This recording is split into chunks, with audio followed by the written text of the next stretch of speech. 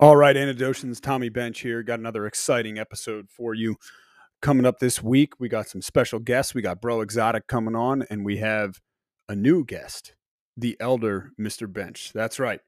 Got my old man coming on. We're going to talk about Supreme Court cases. He has some impressive credentials for which to prognosticate. So stay tuned. Looking forward to bringing you a fun and exciting episode. Well, like Michael Ironside said there, warm it all up, everything you've got. So this past week we had the college football national championship, and it was actually a surprisingly good game as a football neophyte. I'll put it that way. I think that's about the most contribution I can have, and it does seem like Danny Belt's kind of miscalled that one. I know the excuses that are going to be coming about Alabama missing two receivers and all that stuff. So not a whole lot to comment on there that hasn't been already said. I was pleasantly surprised. My wife being from Georgia, of course, so her Facebook feed was nothing but marked safe from hearing "Roll Tide Roll" and all that sort of stuff. So it was pretty exciting to see that, and it actually reminded me, in terms of enthusiasm for college football, it reminded me of a friend of ours who lives in Georgia, who's actually a Georgia Tech grad. And in the past, I had asked him, "Hey, since UGA is playing Alabama, and I mean you're from Georgia, would you at least cheer for them in that situation?"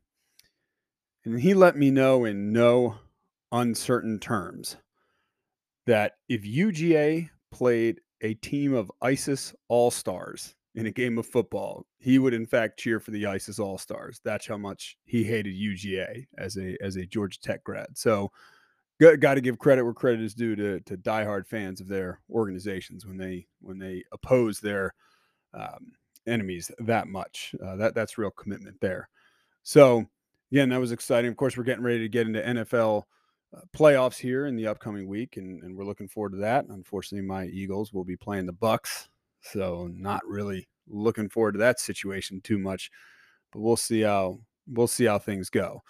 All right, later on the show, we're going to have Bro Exotic, and then at the very end of the show, special guest, the old man, the elder Mr. Bench, and we'll get to hear from a credentialed legal heavyweight about some of the recent occurrences that have been going on in the Supreme Court. So we're very much looking forward to that. In terms of what we want to talk about today, just for a couple of minutes, this is a show that talks about placing the occasional wager. I know most of our faithful listeners place the occasional wager on sporting events here and there. But I know some people have also gotten into political betting. Interesting article came out, Washington Examiner, talks about old DJT and his odds for 2024.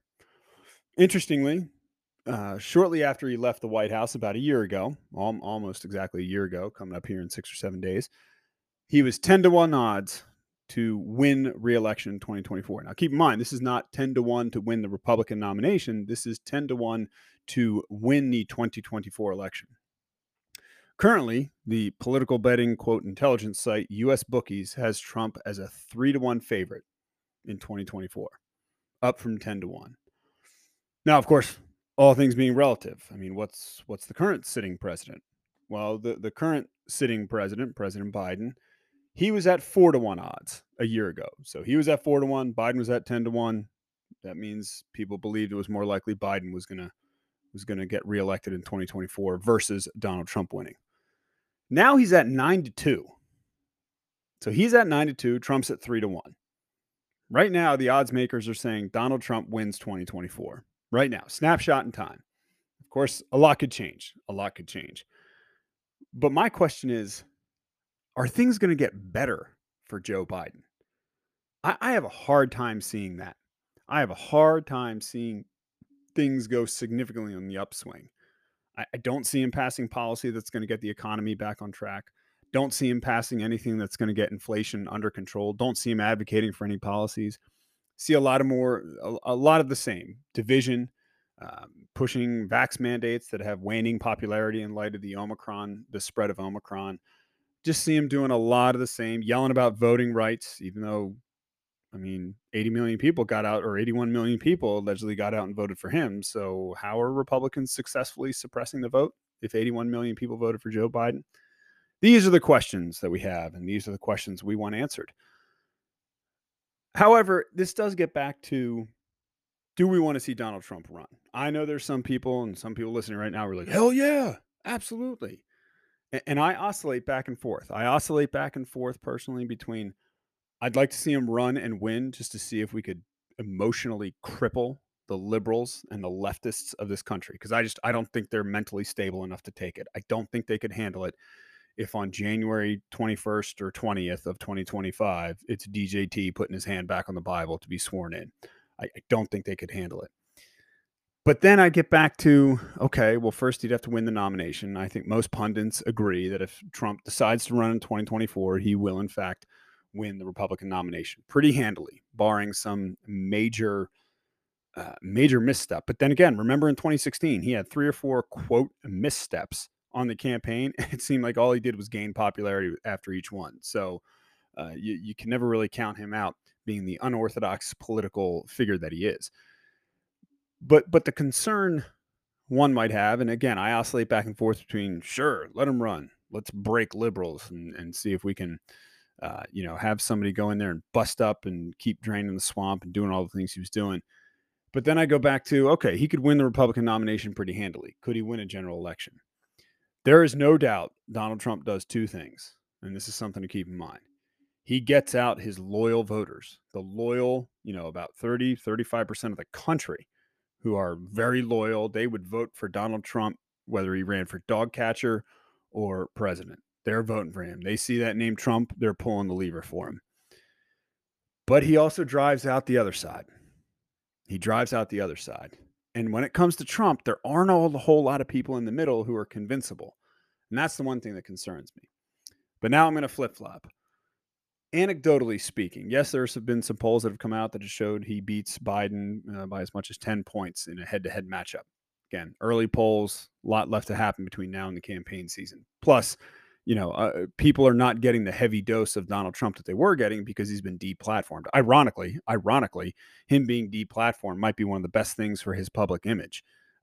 In fact, it would be awfully ironic if he gets reelected in spite of, or almost because, he's not able to communicate nonstop and just keep up the constant flow of Trumpiness into the ether.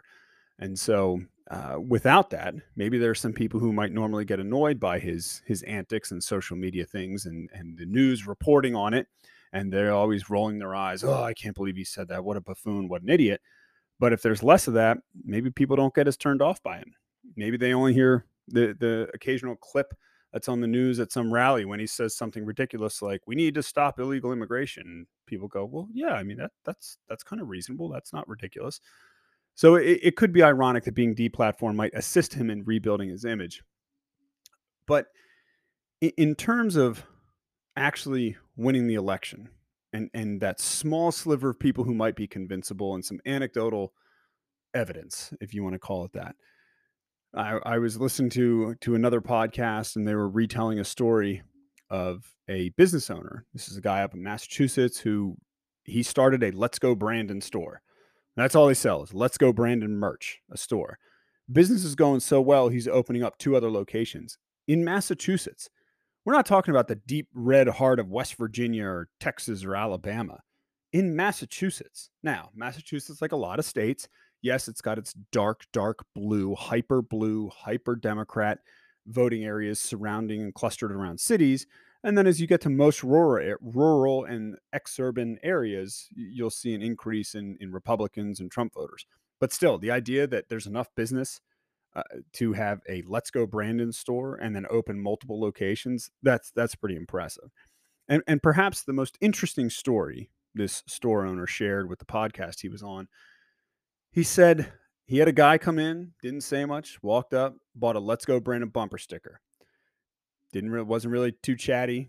Walked out and he said he observed the guy out the store window, and the guy took that bumper sticker and slapped it right over a Biden 2020 bumper sticker. All right. You could be saying, oh, Bench, that's one guy in Massachusetts. You can't really say it's not a trend. You're right. It's not a trend. But think about the kind of people willing to put a bumper sticker on their car. Now, I think a lot of people put Biden bumper stickers on their car on 2020 or during 2020 just to make sure that people knew they weren't for Trump. And so maybe that guy put his "Let's Go Brandon" bumper sticker on, and he would never vote for Trump, but he just realizes voting for Biden was a mistake. Maybe that's the case. Maybe the guy just couldn't bring himself to vote for Trump and voted for Biden and now realizes what a mistake. That was just terrible. It was awful. This guy isn't going to be able to do any of the things he said he was going to be able to do. Who knows? Maybe that guy's convincible. Maybe in 2024, you can convince him to vote for Donald Trump. It will be interesting to observe over the upcoming 18 months because that's when things are going to start to happen. Does Trump and the Trump organization and his orbit, do they start building out state level campaign apparatuses? My bet is he's not going to declare anything until after the 2022 midterms. That would suck some of the oxygen out of the room, probably not in a good way. Maybe he's going to time it for when things can't seem like they can get any worse for the Biden-Harris administration. Who knows? We'll see. We'll see. So those are just some thoughts on some odds that we're seeing come out about the 2024 race. We'll be sure to be checking back in on those things in the future. All right, coming up here, we've got Bro Exotic. It's always a fun time. Always learn something new. Always find out that the woke keep getting woker. So we look forward to hearing from Bro Exotic. Another week, Danny Belt's taking the week off. Tommy Bench performing guest host duties. But that's great to have Bro Exotic. Bro, I overheard, it was media, the Church of Woke, something with elections and schools.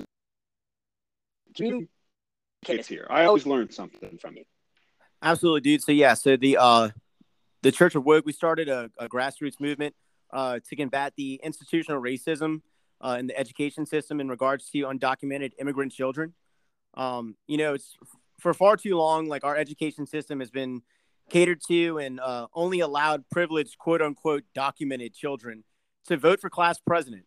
And, the inequity here for undocumented students who don't currently attend these schools to not have the ability to vote for adolescents who peaked in high school is not only abhorrently racist and evil, but just downright un-American, dude. And we're fighting for the civil rights of these kids to not only be able to participate in school voting, but they should also be provided cell phones and data plans paid by the school board through the communal taxing of individuals monthly who make over the average U.S. income of $31,133, so that they can gain the right and ability to cast text-in ballots. Also, right, dude. And I mean, not only, if they fear the inevitable racial judgment for voting presently, it could be out of fear for contracting Omicron. Hashtag mask up, vax up, by the way. Right. And also, dude, like as an ulterior motive, taxing everyone in the community above the average U.S. income will decrease the income gap separating the poor from the rich. And over time, it'll make us all financially equal. Financially equal, but on the lower end of the earning spectrum. Dude, I mean, we're just looking for equality, man. I mean, if we're all helping each other out, making the same amount, there's no judgment. There's no, it's all about being equal, dude. It doesn't matter how much money we make. Billionaires should all be in jail, millionaires as well. But I mean, if you're making more than you don't need $31,000, dude. I mean, if we all work together, we can all make it work, man. Sounds like a point. Now, would owners of the local Buffalo additional taxes on those franchise locations, or how would that work? Would they for some? Yeah, I mean, for some reason or another, they're just strategically outside of schooling zones. So Buffalo White Wings would not have to actually participate in these taxes to help these kids get these data plans for their text and ballots. I hear you say you essentially want to allow kids to vote in school elections even if they don't go to the schools. So I'm spitballing here. What if a group of white, and I believe you're using in terms of the race, you have to put the H before the W to make it okay. What if a bunch of white kids from the suburbs wanted to vote election, say, of a school that was in a more heavily minority area? Or just the other? No, it actually doesn't work that way at all because they already have the ability to vote through their white privilege in the schools that they are, the schools that they're at, and they're privileged enough to go to those good schools. So why would they need to go anywhere else? We're trying to focus on the plight of the undocumented immigrant children here. They have a voice too, and though they don't go to these schools, they should have a right to define which kids can run these things. And you know what, dude? What if they vote in these kids who want to knock down the fences in the playground and just let all the undocumented kids play in the playground? That's kind of what we're looking for. We don't want walls. No walls, no fences. Right, dude. Just side, Matt. Well, obviously. I get it. I mean, this makes sense. No, but the undocumented kids who do come over, they don't need to wear masks or get vaxxed. So, I mean, it's encouraged, but not enforced. But definitely the white kids, the white privileged kids who are already in the schools, they have to do it. Just because it's just the way it is. It's just the way it works. It's complete consistency from the Church of Woke. Really don't have too much. I guess my only question is, will allow mail-in ballots? Well, we don't really need that for the undocumented children because a lot of them don't have valid addresses. So giving them cell phones and data plans is an easy way to just to make it better for them and faster access into voting. So they don't have to do that. I mean, plus, the cost of stamps these days, due to the trickle-down effect of Trump economics, nothing to do with Biden, but all about Trump. We're just in this downward spiral economically, and you can thank 45 for that one, dude. So, yeah, no, I that case could be. Well, bro, as always, it's amazing to learn about initiatives from the Church of Woke. They just continue to impress week after week, and we will look forward to having you back. Updates. Any? Do you want to give us any NFL playoff super wild card weekend? I think is what they're calling it. Well, dude, Jerry Jones, big MAGA, so obviously I'm not really for him. The Patriots sound really conservative too. I'm gonna have to go with the Kansas City Native Americans. Right. I wish they were in. Oh no, that's right. They had a bad season. Yeah. How about the Eagles, dude? I know you like them. I'll go for the Eagles this time. There we go. It's not too. So no, it's pretty neutral, and as a way of shaking hands with you, so to speak, I'll definitely go for the Eagles this time. Well, there we go. Well, it's a pretty. All right, joining us. We really appreciate your. Always, like I say, I always learn something whenever you're on. So thank you for joining us. Glad to help, Bench. Have a good night, dude. All right. Coming up next on our segment, we got my dad is going to come on, and we're going to talk Supreme Court, and I'll explain why he's a little more qualified than most to discuss such things. All right, Antidote with Bro Exotic. Like I said, I always find out there's it can be. Apparently, you can't just more welcome his quest to become is truly impressive. All right, well, we have a special treat for faithful listeners. Bringing on the old man, my old man, the elder Mr. Bench. Say hi to the folks. Hello, folks. All right, so some of you might be wondering, boy, they're really scraping the bottom of the barrel here. And people, because they got to fill airtime guests here for Danny Belts. Well, in this particular case, the guest we have here has some special credentials that will be germane to the discussion that we're going to have as it relates to at the Supreme Court. And many of which is his ability, and I think it's a fact that my brother and I have bragged often about his education credentials the last 20 years. Yeah, so I will continue. Dad, it's true. You attended Columbia for your under. That's correct. That is true. Where you majored in interpretive lesbian dance theory. No, I think it was American history, but it was a long time ago. Okay, American history was involved in interpretive lesbian dance theory and is equally marketable at this point in time. Oh, cheap shots. So But beyond impressive credentials, attend law school where you and yes, Alan that is Dershowitz correct. were drinking buddies. Well, almost quite literally at one point, there was a student cocktail party that he showed up at, and I was talking to him when both of us had drinks in our hands. So you could, in a way, say that, although he couldn't pick me out of a lineup if his life depended on it. So I'm going to say that we have a legal Supreme Court commentator who is drinking buddies with Alan Dershowitz. That's what we're going to go along with. And one of the other reasons I asked you, my faithful listeners know that I consider myself a proud member of the vast right wing. Every third Thursday at the Watergate Hotel, you must wear your fedora. And while you and I, there are a lot of apologies and that you and I share, there are some things we disagree on. Fair. that is a fair statement. A fair statement. And some of those things, as it particularly vaccine mandates, which is what we talk the arguments recently heard. You and I have a difference of opinion. I'm opposed to mandates. You're more supportive of them. Am I fairly fair characterization so far? Indeed, okay. Yes, admirably so. Well, we try to be fair here. We're fair, right? Instead of fair and balanced, partisan and fair. In fact, that's going to be my new part of. So you don't want to miss. We thought we'd have you because it's not just 10 more minutes of somebody else pontificating a conservative viewpoint, and we're going to dive into some things. So that's part of the reason why I thought we'd have you on the show. So let's dive in here.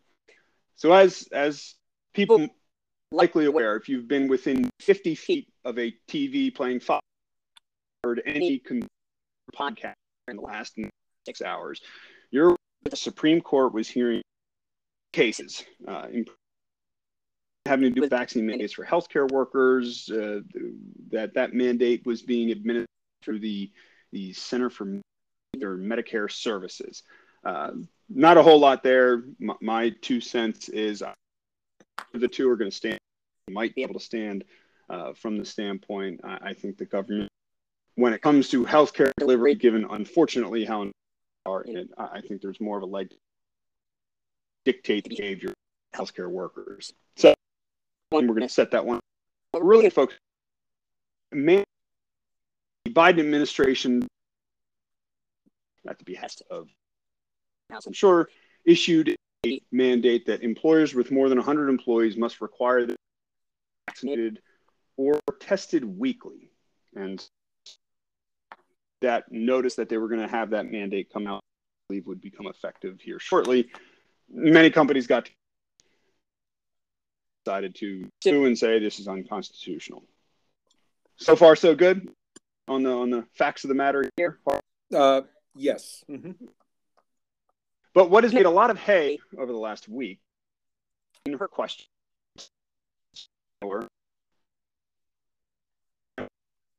I'm not casting aspersions, just quote it. Comment that over 100,000 hospitalized, many of them in serious condition and on ventilators. And of course, Republicans pounced. They ferociously pounced with such ferocity that unlike any pound before, of course. And I'm sure a lot of politicians decided to raise money off of it. If I were an elected official, a fundraising email would have gone out milliseconds in her mouth. So, again, partisan but fair. So the question is, and our guest comment for a little bit. The question is, this statement is such, and the fact is, and it was later confirmed, I believe Rochelle Walensky and other public health officials, no, it's really more like 3,500 children currently hospitalized, and I believe if they on a ventilator, that's where I believe we stand. For our legal expert here, a misstatement of fact that by a judge, how paying attention to, how much hay being made of thing, what give us your.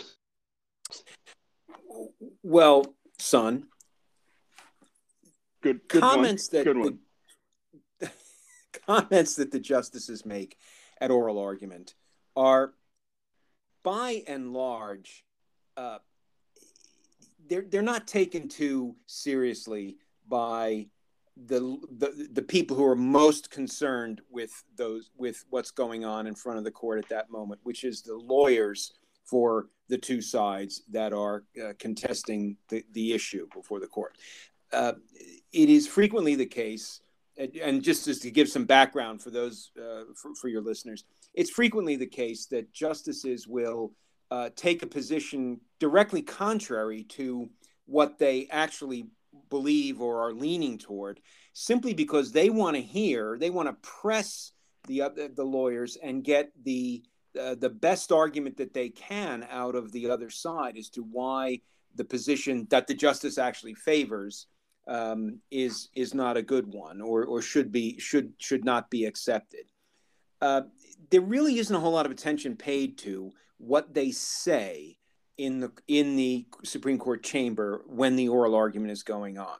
What they write subsequently is very much something that is scrutinized, and microscopically so, by the parties to the case, but also by future litigants who are wondering, well, how does this case stack up against us or for us, and what does the court say in its opinion? And that's really where the constitutional experts, the lawyers, the professors, the commentators, they're all going to pick apart the written opinion endlessly. What gets, and I can't think of an example where something said by a justice at an oral argument really had any kind of lasting impact on the case itself.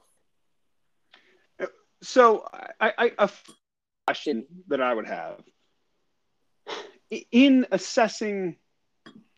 commentators assess how fair a justice might be ruling, when there's a misstatement of fact to that order of magnitude, off by, is it fair to be critical of that justice's decision to say, well, look, you're supposed to, the arguments made when it comes to COVID and mandates, all people, it's just, you've been saturated. You've been simmering and stewing in news about COVID for 2 years. On the left, variety of sources, you're inundated with it. So it's impossible to assume that the justices don't have some preconceived notions coming in. Is it a fair criticism to say, how can you possibly be rendering honest and fair opinion if the things that you view as a fact pattern are so off? Well, it's possible, I suppose, that a justice could be so disconnected from reality in asking questions that a reasonable question could be raised about whether he or she had enough of a grasp of the situation, or was so simply so far off the edge of having already decided in one way or another, and wasn't going to be swayed by any legal argument or even recitation of the facts. Keep in mind, when the Supreme Court is hearing a case, it's not hearing factual evidence. All it's hearing is a bunch of lawyers who've put together this written record and presented it to the court and said, here's the evidence upon which a lower court made a decision. Now, in this case, it's somewhat unusual because there was no litigation through lower courts, as I understand it. But in general, what happens is lower courts spend all the time finding facts, and then the Supreme Court is I was going to say stuck with, but perhaps that's not fair, but the Supreme Court is supposed to be limited to the facts that were found by lower courts, and then it's supposed to apply the law, the Constitution, to those facts that had been found. Here I don't think there were any facts. The record is probably pretty sparse. So it's possible that you could look at her comments and say, well, she's really, this is not being very judicious or judicial. And I believe Ruth Bader Ginsburg got in trouble at one point when she rather casually remarked about something having to do with a case or something having to do perhaps with Trump himself, but she said something that was extremely unusual for a Supreme Court justice to say in public. And I don't know if she apologized or I believe she made a comment saying, "Oh, he's not going to get elected" or something. I mean, it was something loaded, but it's generally they eschew politics in public, and they really do want to avoid. Breyer just wrote an entire book. Well, he gave a talk, a lecture, and he turned it into a book about the importance of the court trying to remain above politics. Yes, it's possible that you could make the argument you're making, but in the end, it's, to my knowledge, no Supreme Court justice has ever been taken off a case because of something like that. Right. And I think there's only been 2 or 3 impeached in the entire history of the country. And, right. And I don't think it had nothing to do with anything like this. Right. And I don't even think the furthest to the right commentators advocating impeachment. I did see somebody try to make, because of such a misunderstanding and misstatement of facts, she should recuse herself. I think a far stretch. So a little deeper, and I mean, we're not going to go footnote 4 discrete and insular minorities deep into the case. Very, very good. You were paying attention. Yep. I was paying attention. For people who don't know, that's the most famous footnote in Supreme Court history, having to do with a case, Caroline Products, pointed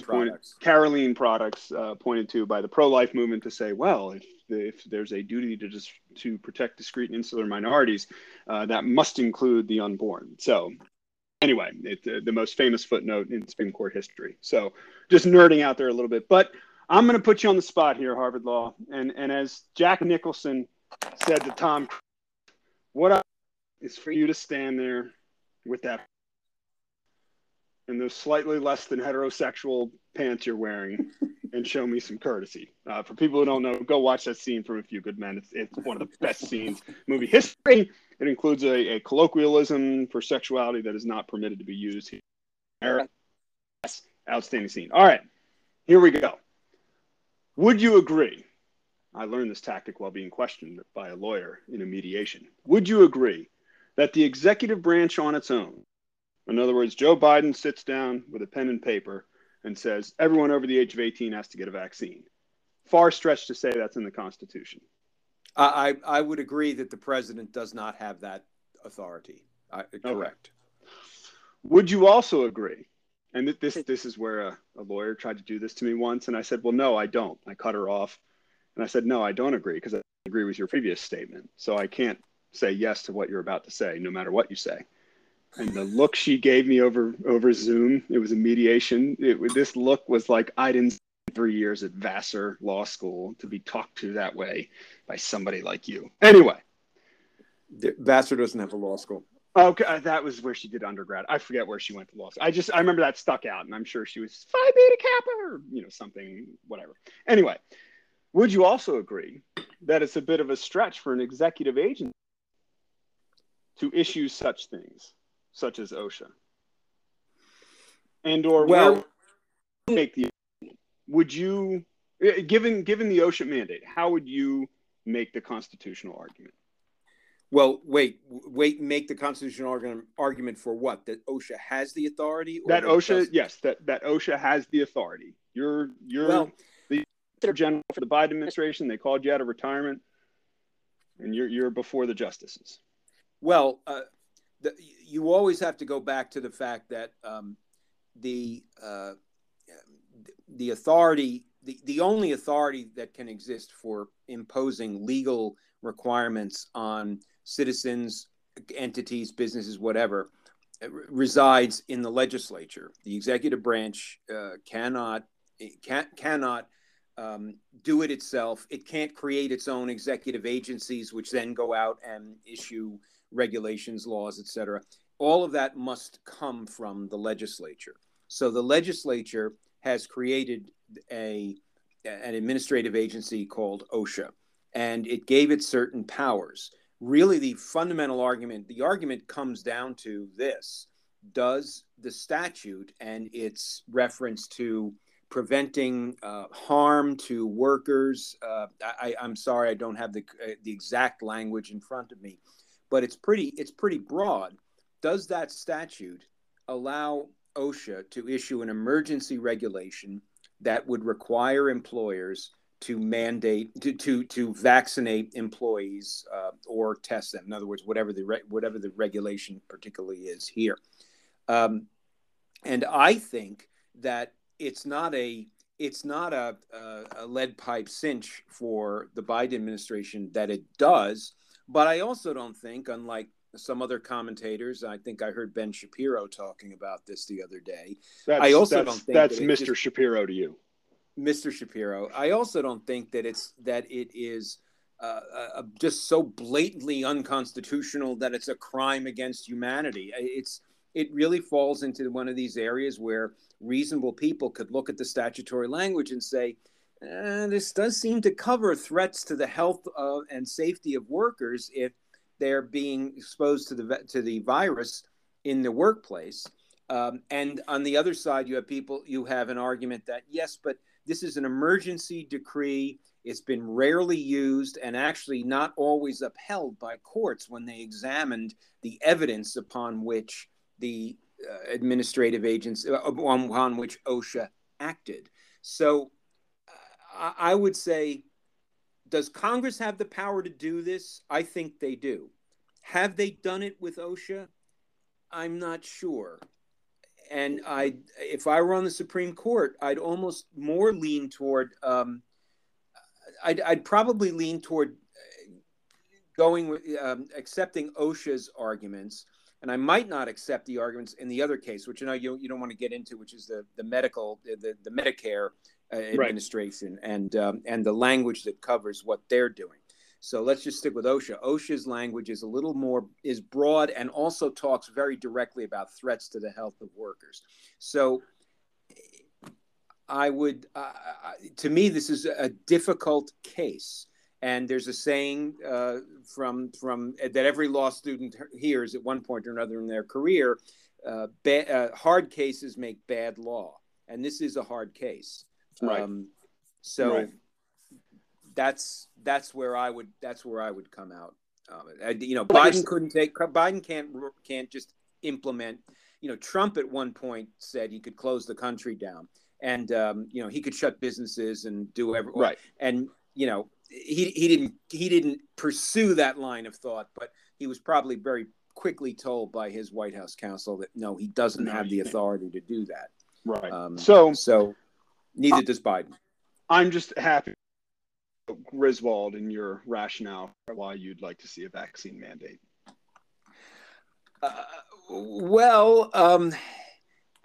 For folks, for the listening faithful, I'm trying to trip up Harvard law here.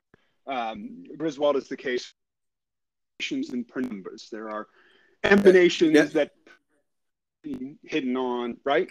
Was that no? That actually emanations and penumbras came out of the Roe versus Wade. Griswold was an earlier case where they were faced with. I believe Griswold was the case where it was illegal to sell. Believe it or not, it was illegal to sell contraceptives in Connecticut, I think it was, and the police found contraceptives in somebody's bedroom and charged them or charged them for buying them. I forget the facts, but the Supreme Court was so appalled at first of all the stupidity of the state statute, that they expanded a very very flimsy right of privacy to start including the privacy in the marital bedroom and privacy and really kind of they sort of shifted over from a right of privacy to a right of autonomy, and which led directly to Roe, and then of course to the 2015 case where the Supreme Court said that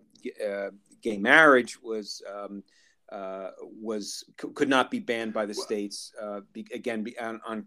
on the basis of personal privacy and autonomy. It's become much broader than it originally started out as. Well, now I see where I understand what you're I understand the illusion that you make. In other words, can people claim, well, I have a right to autonomy, to a right to privacy, that the government can't force me to be vaccinated. Well, actually, and I would actually probably agree with that. That when if the government tried to force you physically to have any kind of medical procedure against your will, unless you were an incompetent, put that to one side, or you were a minor and nobody was looking out for you. I'm talking you're a fully competent adult human being, and the government. I don't think the government has the right to force anything on you. However, the government has a lot of other ways that it can do things, and they're not all of them unconstitutional. And taxation, for example, is one of them. And administrative regulation is another. I was more saying I would expect somebody who's pro-mandate say there are emanations and penumbras from the general welfare clause. That was the route I would expect somebody who's pro-mandate to go. But I mean, then you go down the path, and this is what Justice Sotomayor. I'm sorry, maybe it was Kagan made this point, and I'm relying on Ben Shapiro's summary, so forgive me if I get a reliable source. If I don't get this exactly correct, but she was asking at one point, doesn't the federal government have police power to ensure the health of the population? And just as an aside, that doesn't. We're not talking about Dragnet or Hawaii 5-0 when we say police power. Enforcement. It means in constitutional parlance, that means that a state, and it's always been thought of as the states having this power, a state has certain powers to protect the health and welfare of its citizenry that really can impinge to some extent on people's rights, but it's important if it protects people. It can have a police force. It can have a public health service. It can mandate vaccines for school children. That kind of thing. What States you just can said, do that. the state, 10th Amendment. The state, yes, states, as in the 50 states and the District of Columbia. I'm not a big fan of saying that the federal government has that kind of police power. Now, Kagan was throwing that again. Justices like to throw things out to see what the reaction is going to be. It doesn't mean that she doesn't understand that constitutional law has evolved along the lines of states have this police power, federal government. It has to have a statute passed by Congress that Congress can constitutionally pass to give it the power to do something. That she understands that distinction. She's just throwing things out to see what kind of reaction she gets. Right. My favorite uses of emanation. I was once arguing with my brother, who I believes 3 steps to the left of me, says he listens to the show, and occasionally I because he feedback on particular comments. I once said that I am a number that I can own an F-15 Sidewinder missiles through the Second Amendment, and I see no fault in that logic. But, all right, because we're running a little long here on the segment. Despite growing up in New York, I have never known you to be a Giants fan. This is a sports podcast, so we're going to end on sports here. True statement. Well, I was when I was under the thrall of my father, who had been a Giants fan from the time he was a kid back in the 1920s. So, but once I moved away, I gradually was weaned off of New York teams and a lot of other New York stuff. I'm not a fan of the Giants now. No. Okay, and you've been a pretty a diehard, but of the Eagles when you're there. I would, yes. Cheer for them. I'm very happy when I can't say I watch every game, but I'm very happy when they win, and I wish them luck in the playoffs. They'll need it. So, got to make a prediction. You got $10 put down, beating the Bucks. How many dollars do I have to put down? $1,000. Are the Eagles beating the Bucks in the playoffs? Well, thinking about my grandchildren to whom I wish to leave a legacy, I'm afraid I'd have to put it on the Bucks. Okay. Well, now, so here's the follow-up question, because this is, a sports podcast, and our diligent host often talks about the line, the things. The Bucks are favored by 8.5. So do you take that? And what I mean by that is, Bucks will win 9 points more, or do you think Eagles can come within 8 points of the Bucks? Same thing, $10,000. I wish it were otherwise, but I think the Bucks are going to win by 8 points or more. All right. Well, folks, unfortunately, Danny Belts is taking the week off. The only prediction you're getting is the elder Mr. Bench saying that the Bucks are going to cover, put the house, put the mortgage on it, take out your kids' fight, put it all on there. Side note, this is not the Sports Cast, and will not be going up on the Instagram page. All right, Pops, we really appreciate you joining us. Any closing thoughts or wisdom you wish to leave our faithful Anadocians with? Well, just that wherever you're going, there you are.